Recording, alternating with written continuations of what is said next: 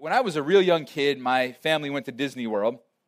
And all week long, my dad was trying to get me to go on Space Mountain. How many of you guys have been on Space Mountain? Just raise your hand real quick. A lot of you guys, all right. So Space Mountain is an indoor roller coaster, okay? And I wasn't really thrilled about going on an indoor roller coaster. And so my dad's trying to get me all week to go on this roller coaster. And I kept just saying, nah, I don't really want to do it. I don't want to do it. I don't want to do it. And then the last day that we were there, I kind of got a little bold because I thought that Space Mountain was in the park that we were not in. And so I started, talking a big game. I was like, Dad, if we were in the park where Space Mountain was, I'd totally go on that ride today, man. I'd be all about it. I would own that thing, I kind of start mocking it like Space Mountain, more like Lame Mountain, like talking a big talk.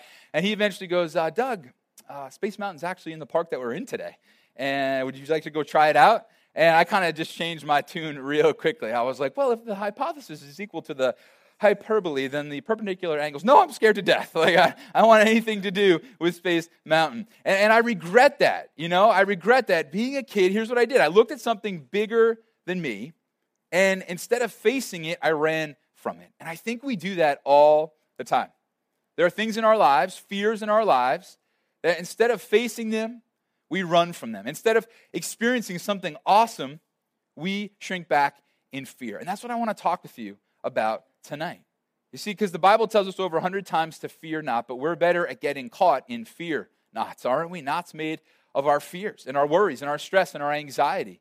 And so often in life, we see something big, and maybe God puts a vision in our heart for something big. Maybe we have just an idea or a thought or just something that we see, a goal that we want to meet down the line, and there's just something big in the way. And because of our fear not, we shrink back and we miss out. What do some of these look like? Well, maybe for you, God's called you to go to college, but there are some things that you just feel are in your way.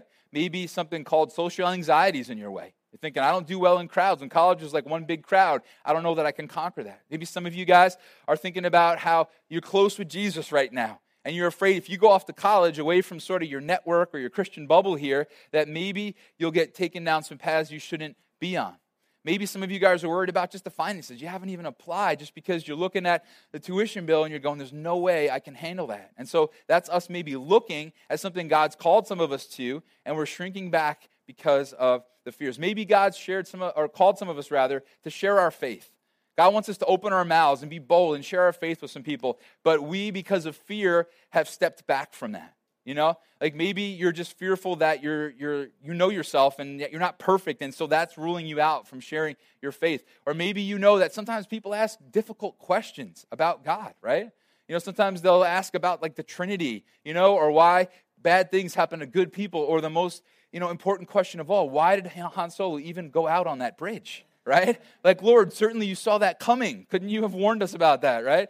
And so sometimes we just rule ourselves out because we feel like I don't have the answers to these difficult questions. And so that's us, again, looking at a fear and saying, I don't really think I'm going to follow through with that.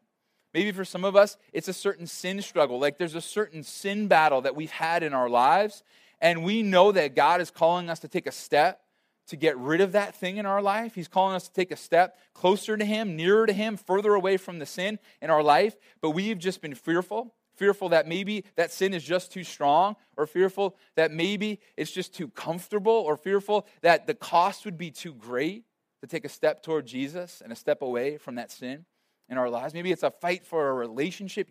God is put on your heart. Fight for this relationship. Fight for it. And you're just going, man, it just seems so difficult. It seems so hard to forgive. I don't know how I'm going to get past this. And so instead of facing those fears, we run from them. And the reason that is such a big deal, the reason that is such a big problem, is because our fear knots keep us from seeing how big God is. That's what we need to understand tonight. That literally every fear we have is an invitation to see how big God is. It's an invitation for us to look at it and say, okay, that's really big, but God is bigger. So often what we do is we forget the God is bigger part, and we just go, that's really big. I just want you to think tonight, maybe I mentioned your fear not, maybe I haven't. What thing that is bigger than you is causing you to fear instead of trust? What thing that is bigger than you is causing you to run instead of trust God and see how much bigger he is. See, God is like on the edge with us. And here we are. We could jump off in trust. We could sit back in fear. And God is on the edge. And man, I promise you, he is like cheering us on. Take the leap. Take the jump. Come on, God is there. He's like crying out to us. You've got this. Trust me. It's okay. I've got you. I'm big enough. Don't fear. Don't worry. Don't sit back. And I think so often we just sit back in our fear knots, and we're stuck and we're caught in our fear knots. And our fear knots keep us from seeing how big God is. Some of us are going, man, I just wish God would show me how big he is. And God's going, I just wish they'd trust me so I could show them how big I am. I wish they would just take the steps that I'm calling them to take. So what is that thing in your life? I want you to just think about that right now. What is the thing, or what are the things in your life that you're just looking at and you're afraid of and you've been shrinking back? If you're not a follower of Jesus, this is something you can relate to also, right? Some of you guys, you're going, man, I this is my everyday life. I live here. I live just shrinking back. I live in like running away from the things that I wish were different, the things that I wish could change in my life, the things I wish I could finally conquer. Well, what if God is desiring for you to take a step toward him today as well? And I've been saying this through the whole series. I think one of the greatest fears that we can have in life is about standing before God one day. Like, what do you do with that? Right? Do you really bank it on your own ability to perform your way into God's approval? Well, see, I have great news for you tonight, is that I'm not afraid to stand before God, but it has nothing to do with me. It has everything to do with something that Jesus did for me and for you that can eliminate that fear about standing before him one day. And so we're going to talk about all of this here tonight, because God wants you to see how big he is. And fear doesn't trust very well. Sometimes God says, hey, trust me. Take a step toward me. I have something big. I want to show you how big I am. Fear does not trust well. Fear recoils, right? And so we're going to continue to talk about Joshua tonight. And so far, here's what we've seen. We've basically just been hanging out in Joshua chapter 1 for the last several weeks, seeing God have this conversation with Joshua. And the conversation has gone like this. Joshua, Moses is dead. You're my man now. I'm going to have you finish the job of leading 1 million plus people with all their kids and stuff and gear into the promised land that I have for them. And God keeps saying a very similar thing to Joshua. Be strong and courageous. Be strong and courageous. Be strong and courageous. Well, why would he have to tell Joshua this over and over again? Because Joshua must have been tempted to shrink back in fear. He must have been tempted to not be all that excited about these steps that God had for him to take. But here is God encouraging him. And now tonight, we're going to come in on the tail end of that conversation, and we're going to then see Joshua's response. And we're going to see how this all plays out. So we're going to kind of jump through the book of Joshua a little bit and catch up on some of the outcomes of Joshua's response to God. So verse 9 of Joshua 1, God's still talking to Joshua. He says, have I not commanded you? Be strong and courageous. Do not be afraid. Do not be discouraged. For the Lord your God will be with you wherever you go. Little side note, I want to encourage everybody here to memorize this verse, because this verse is going to come in handy more often than you would realize. Powerful verse just to get in your heart. But here is God saying the same thing to Joshua again. Hey, Joshua, be strong, courageous. That's 3 times in 4 verses. God says that phrase because he knew something about Joshua. Joshua could have been tempted to shrink back in fear. And listen, he would have missed out on how big God was had he done that. You know, if I could interview Joshua here on the stage tonight, you know what Joshua would tell every one of you? I am so glad I didn't give in to my fear knots. I am so glad that I trusted God, no matter how crazy the plan seemed, as we're going to see here tonight, no matter how bigger these things were than I am. I'm so glad that I trusted God, and I got to see how big he really was. So Joshua has heard, hey, be strong, courageous. He's heard, hey, don't be afraid. I am with you wherever you go. And I love Joshua's response. Look at verses 10 and 11. So Joshua ordered the officers of the people, go through the camp and tell the people, get your provisions ready. 3 days from now, you will cross the Jordan here to go in and take possession of the land the Lord your God is giving you for your own. I love Joshua's reaction here. You know what his reaction is? All right, God, you and I just had this conversation. I'm in. I'm in. You told me not to fear. You told me to be strong, courageous. I'm in. You know why I think Joshua could say that? Because of what we've already seen in this series. He knew that God was with him, and he knew that he had God's word to navigate this journey that he was going to be on, which is what we've seen these last 2 weeks. And so he says, I'm in. I'm ready to go. And this is so important for us because so often we don't have this response, right? God says, okay, I want you to apply for college, but God, I don't know how I'm going to pay for it. I want you to apply for college. Yeah, but I'm afraid, my social anxiety, I'm afraid I'm going to get off the wrong path. God says, hey, I want you to share your faith. But God, you don't know me. I'm a mess. I don't have all the answers to all the questions. God says, hey, I want you to tackle with my strength this sin battle. But God, it's going to be too difficult. It's going to be too hard. I'm too comfortable where I am. And we forget, hey, God isn't just with us, but he's in us. And we forget we have his word to navigate successfully all that God's called us to.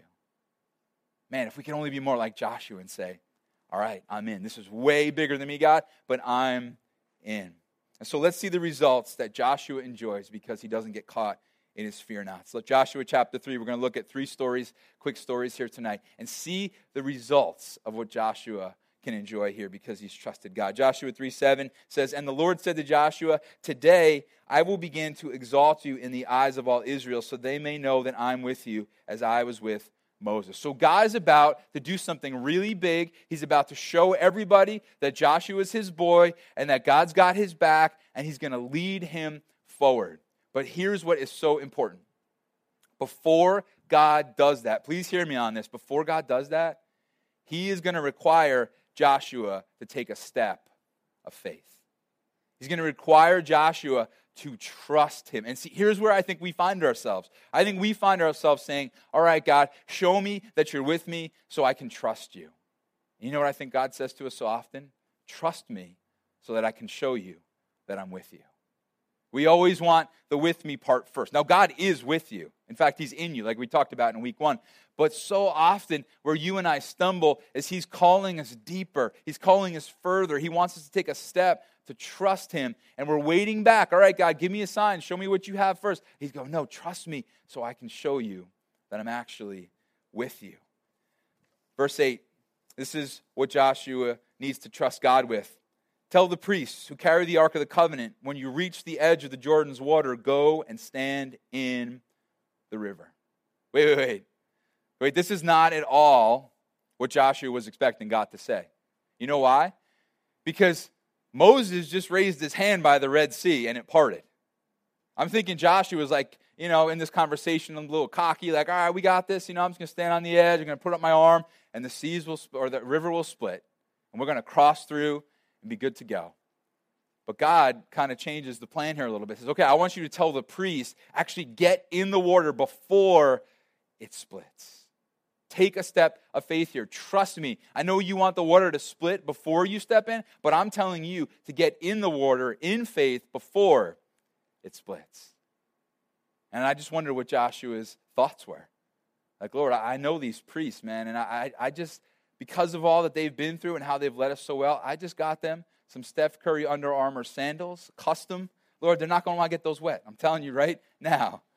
I just wonder what was going through his mind. Like, I got to convince these priests to get in the water. They're carrying the ark and convince them that I'm not crazy, and that the Lord has spoken, and that the sea's actually going to split here. And so often, again, this is our struggle. Will I trust God? He's calling me to take a step. The river is still flowing. What do I do?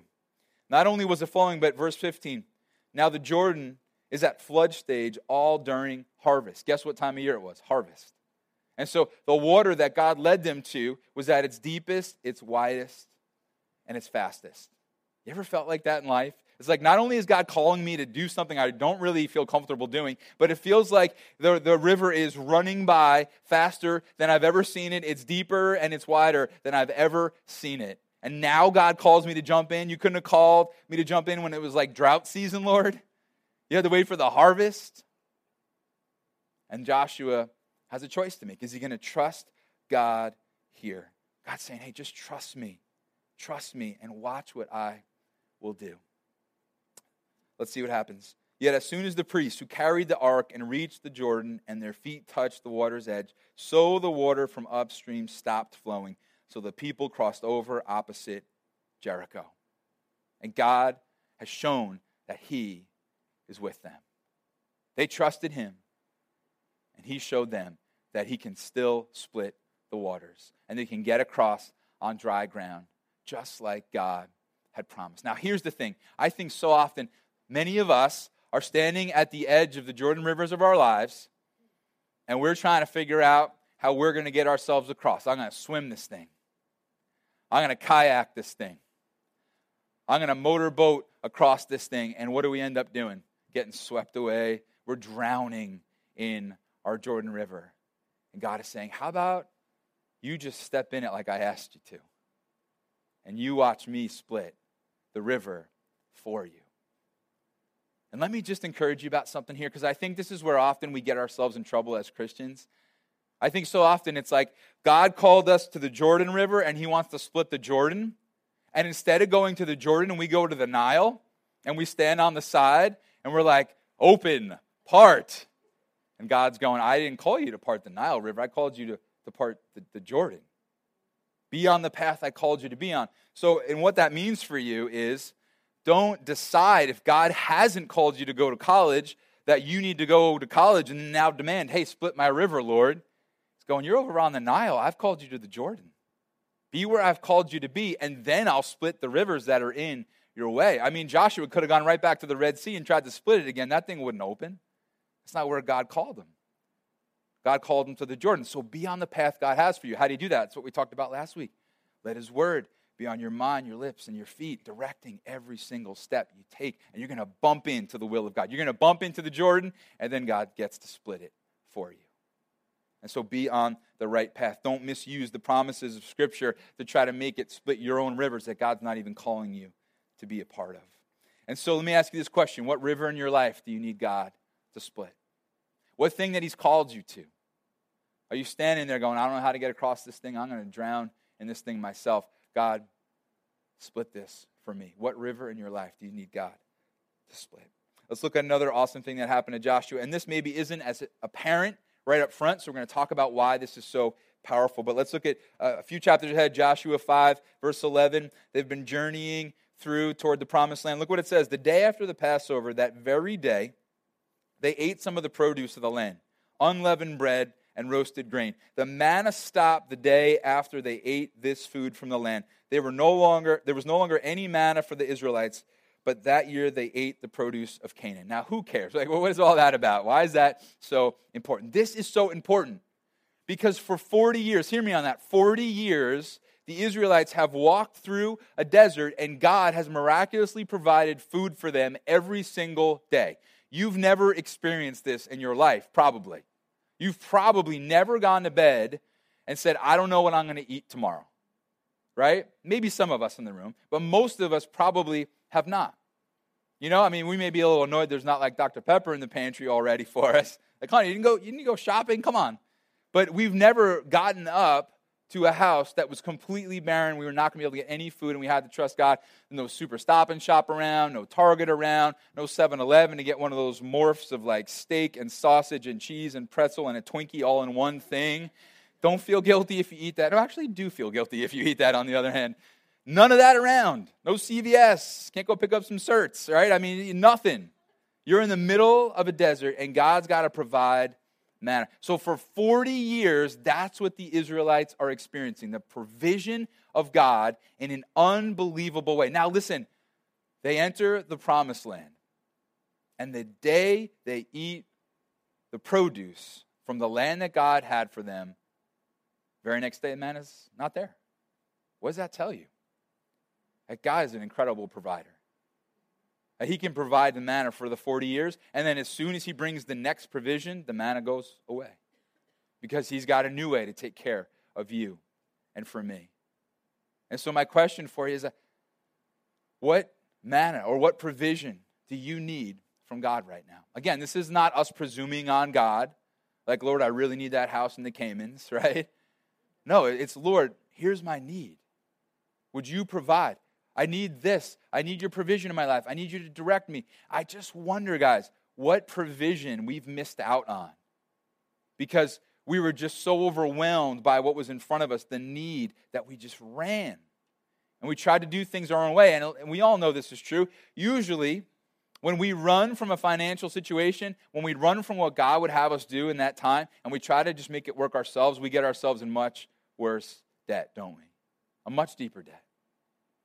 But here we are, and God's saying, hey, I want to provide for you, for your needs, for the things I've called you to, for the rivers that I want to split for you, and then the provision I have for you on the other side, I'm going to provide that for you.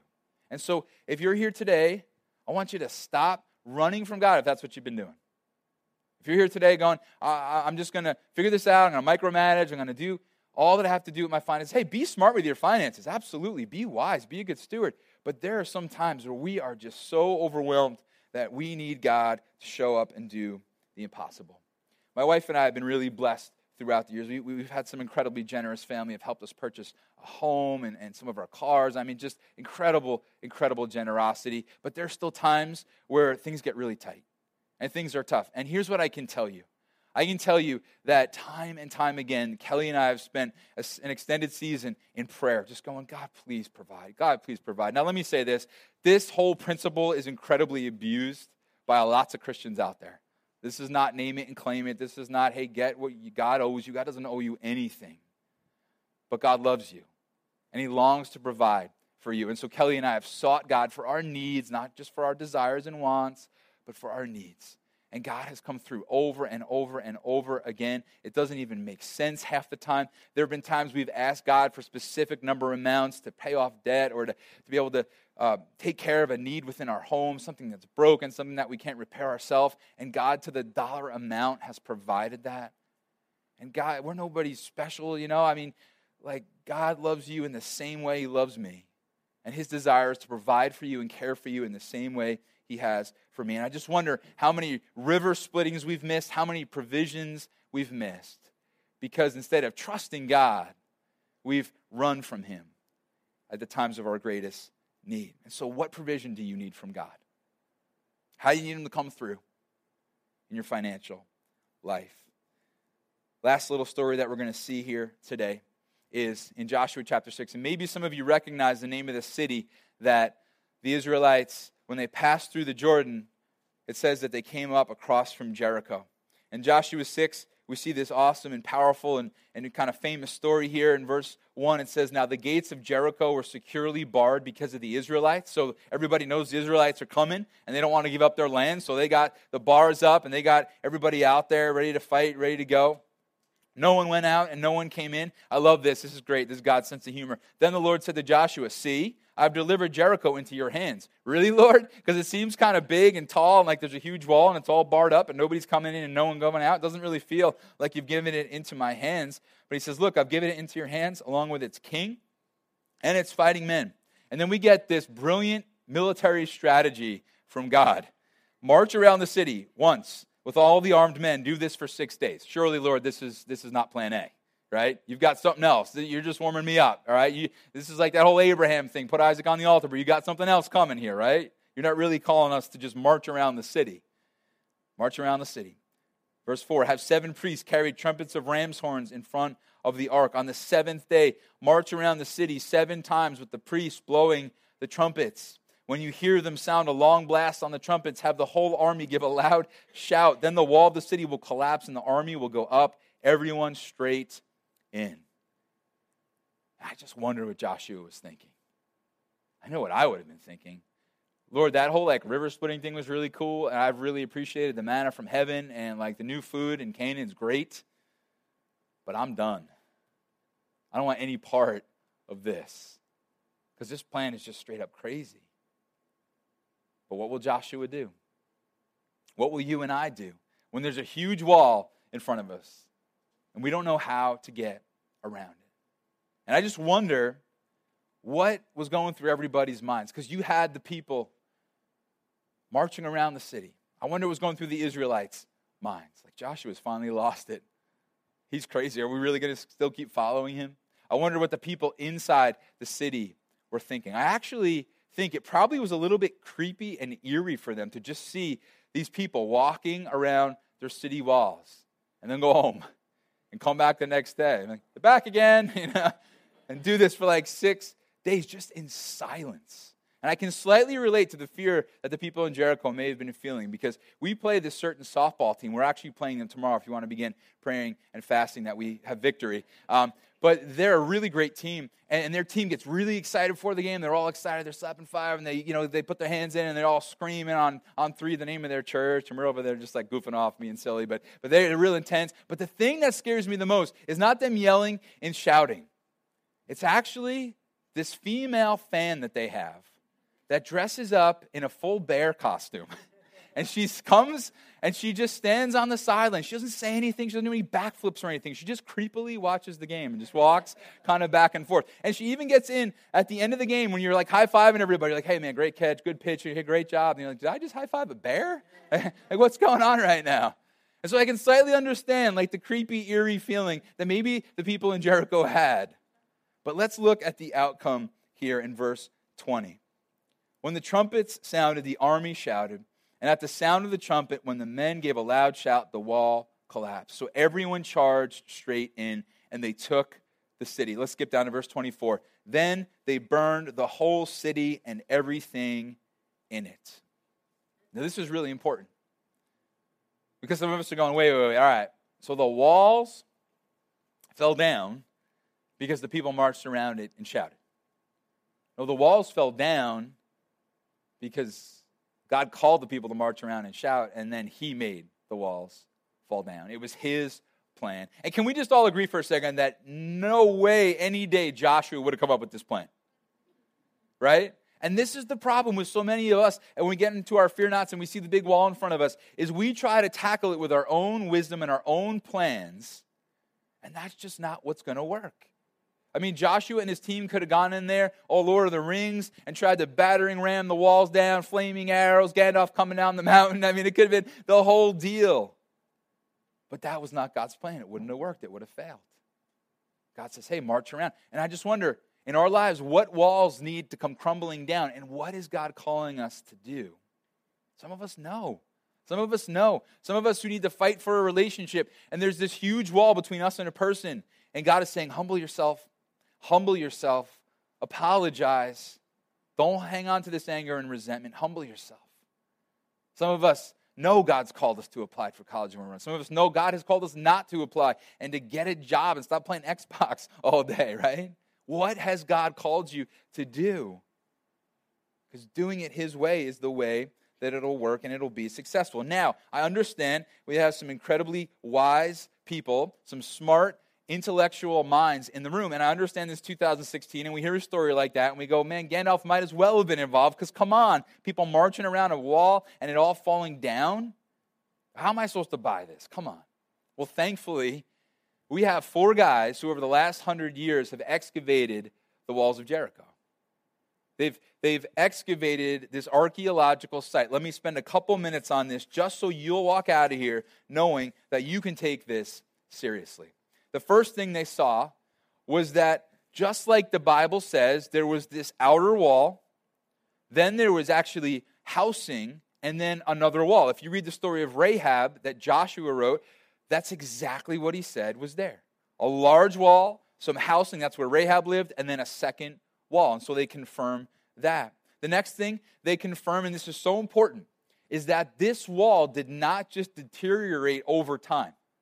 You know, here we are. These guys excavated this starting in the early 1900s. So for thousands of years, the walls of Jericho could have just deteriorated and fallen. But these experts have all determined and agreed that these walls did not deteriorate over time. They came down in a heartbeat like that.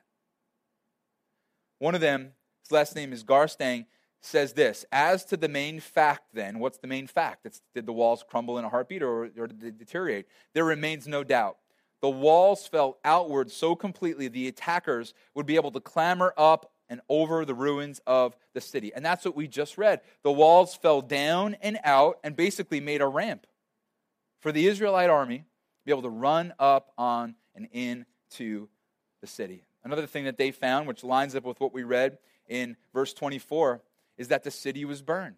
There's still a thick layer of soot that's there over the city, the buildings, the walls, all the bricks. One of the archaeologists' last name was Kenyon. He said this: the destruction was complete. walls and floors were blackened or reddened by fire, and every room was filled with fallen bricks. I actually have a friend who was there. I mean, not when the walls fell. He's really old. No. I actually have a friend who went and got to see the walls of Jericho and got to touch the charred brick. Because it was down in an instant, burned just like Scripture said. And you can still see those remains today. And so you can take this seriously. You can be smart and trust in the Bible. But I just wonder what wall crumblings we've missed in our lives because of fear. Because when God was calling us to attack that fear, instead of run away from it, we ran anyway. Or maybe we went ahead and tried to attack that fear, but we didn't do it the way God called us to do it. He called us to walk around 7 times, or he called us to do whatever it was, get into the river before it parted, or whatever it would be. But we've tried to do things our own way. So what is God calling you to do? What is the next step? Because here's the thing. On our best day, on your best day and mine, as smart as we could be, smartest person in this room, way smarter than me, at the end of the day, we all only have our natural plans, right? But God's got his supernatural plans. Don't let that word supernatural freak you out. It just means more than natural. You and I, we're stuck with natural. That's all we can do in this life. But God does the supernatural. He does the more than natural. And so his plans are going to be so much better than ours. And Joshua never would have ever come up with this plan. Just like you and I may not come up with the plans that God has for our life, the plans that he has to get us over the wall or make that wall crumble right before us. And so what crumbled walls do you need in your life? And maybe do you already know what God's been calling you to do? Do you know what steps he's called you to take? And so as we looked at these stories, we've seen that God splits rivers and he provides manna for 40 years and then provides new provision. And he makes walls fall down in his own time and his own way. And again, if I could have Joshua on the stage here tonight, and I said, Joshua, can you just let me know, are you happy or upset about the fact that you chose to trust God in every one of those times in your life? He would be like, I am so glad. I would have missed out on seeing how big my God was had I let my fear knots keep me tangled up. And so what I want you to take with you tonight, and what I want to sort of be the exclamation point on the end of this series, is this thought: don't let your fear knots keep you from seeing how big God is.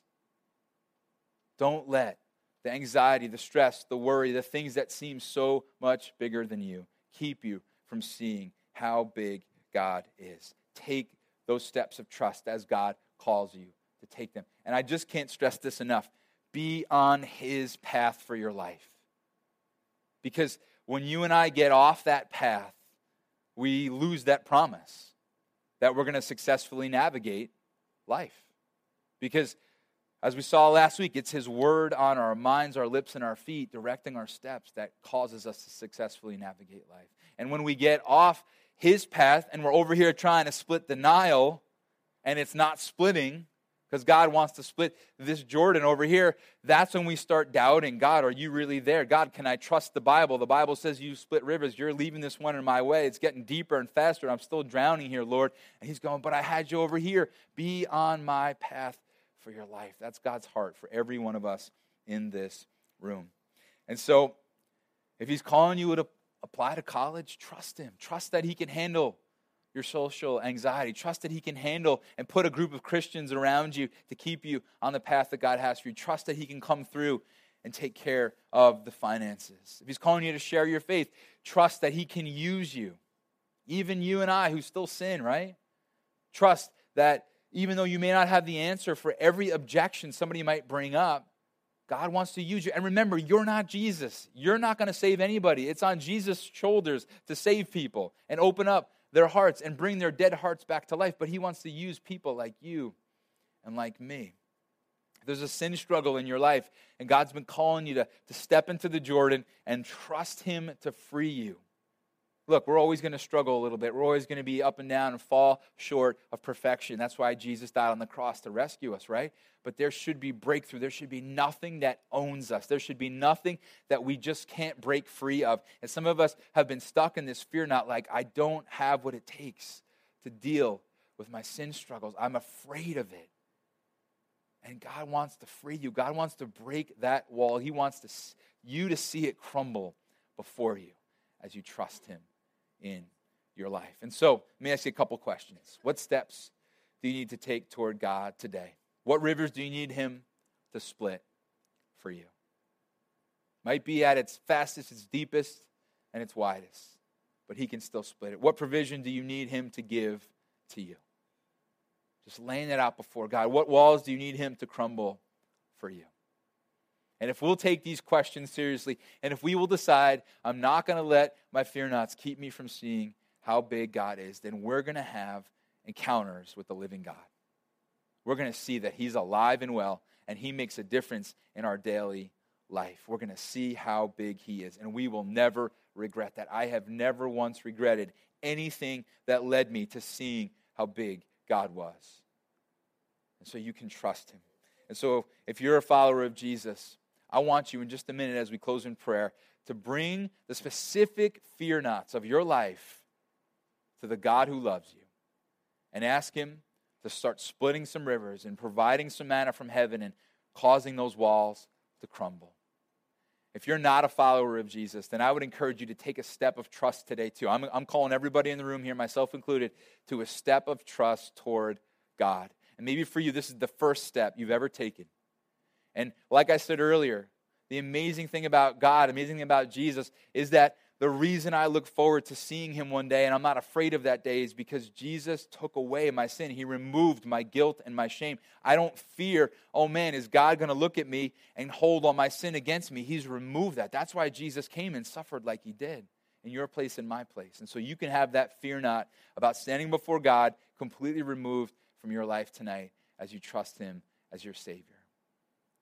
So if you're a follower of Jesus, God, the source of all peace, is in you. Fear not. If you're fearing navigating life, you have his word to navigate every step. And tonight we've seen that we're not going to back down in fear. We're not going to let our fear knots keep us from seeing how big our amazing God is. Let's pray. God, we thank you so much that you desire for us to walk in the joy and the peace and the courage and the boldness of Joshua. God, I thank you. You don't desire for us to be intimidated by the rivers that run through our lives, the provision needs, and the walls that stand in our way, but that you have a plan, God, to split those rivers and to provide new ways and to cause those walls to crumble at our feet. So help us, God. Help us to be on your path. Help us not to be over trying to carve our own way and make our way across the river you never called us across. Lead us, direct us, make that so clear.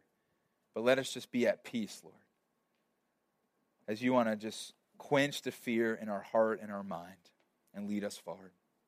If you're a follower of Jesus, what rivers do you need split? What provision do you need, and what walls do you need God to crumble? Because today I encourage you to bring that to your loving Savior. If you're not a follower of Jesus and you'd like to put your trust in him, and I would encourage you to pray something like this just right now. Jesus, please forgive me for the sin of my life. Thank you for dying on the cross in my place. I put my trust in you today. I trust that you love me. I trust that you rose back from the dead and you beat the power of death and sin. God, would you show me how real you are? And would you begin to deliver me, God, from the fear knots in my life and split some rivers, provide for me, and cause some walls to crumble. In your name I pray.